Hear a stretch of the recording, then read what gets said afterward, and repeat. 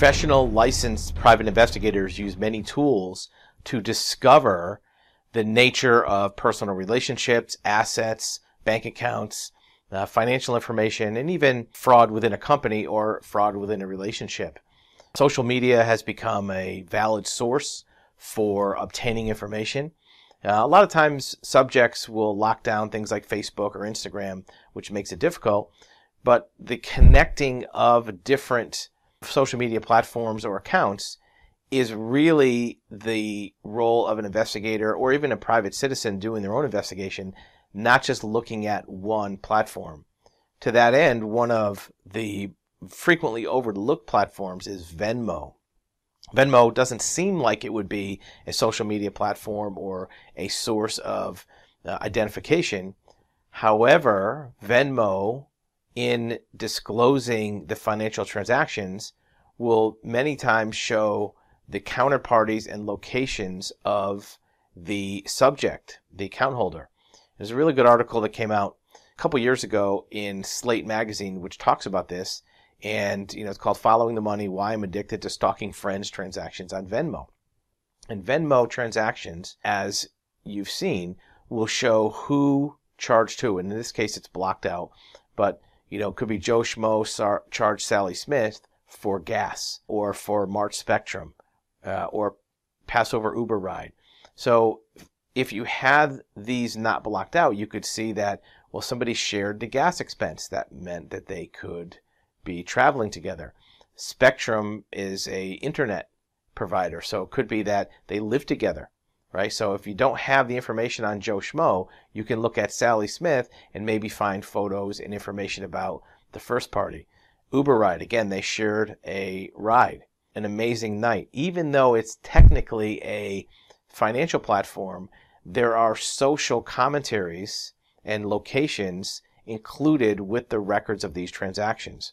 So Venmo can be a very valid source, maybe not by itself, but by using the counterparties or locations, you can discover more information about the party. Here you go, additional hotel fees. Well, that's a pretty significant type of identification of a transaction. Both parties were in the same place at the same time at a hotel. It could imply a romantic relationship. It could imply business travel. It could imply reimbursement. And also, if you don't know where this person was, let's say it's Joe Schmo on that date, if you look at Sally Smith, you can see what her location was maybe on her Facebook or Instagram. You can connect it with the hotel and know that that person may have been there at the same time. Sometimes the information disclosed is even more robust. Dating still in honeymoon phase, gas. Well, actually, these are commentaries added by the author, but it will give you an example of what can be deduced from some of these charges. Couples absolutely broadcast their dates on Venmo, right? This is a very infrequently concealed social media platform, unlike Facebook, which can be locked down, or Instagram, which a lot of times is private. Using Venmo as an entry point to the party's activities can help lead to other places to look for information. For example, if they have Spectrum Internet, you may also find that they have a Spectrum Internet email address. If they went to a certain restaurant frequently, you may find that's their location. One of the other parts of it is deducing what it means. What does the snowflake in the screenshot mean, right? Where Facebook and Instagram are easy to see because they're photos, all you can put there is emojis. So using Venmo as an entry point into the habits, financial transactions, counterparties, relationships, but even sometimes Venmo is paid to reimburse for very specific commercial transactions at a hotel, at a restaurant, utilities, rent.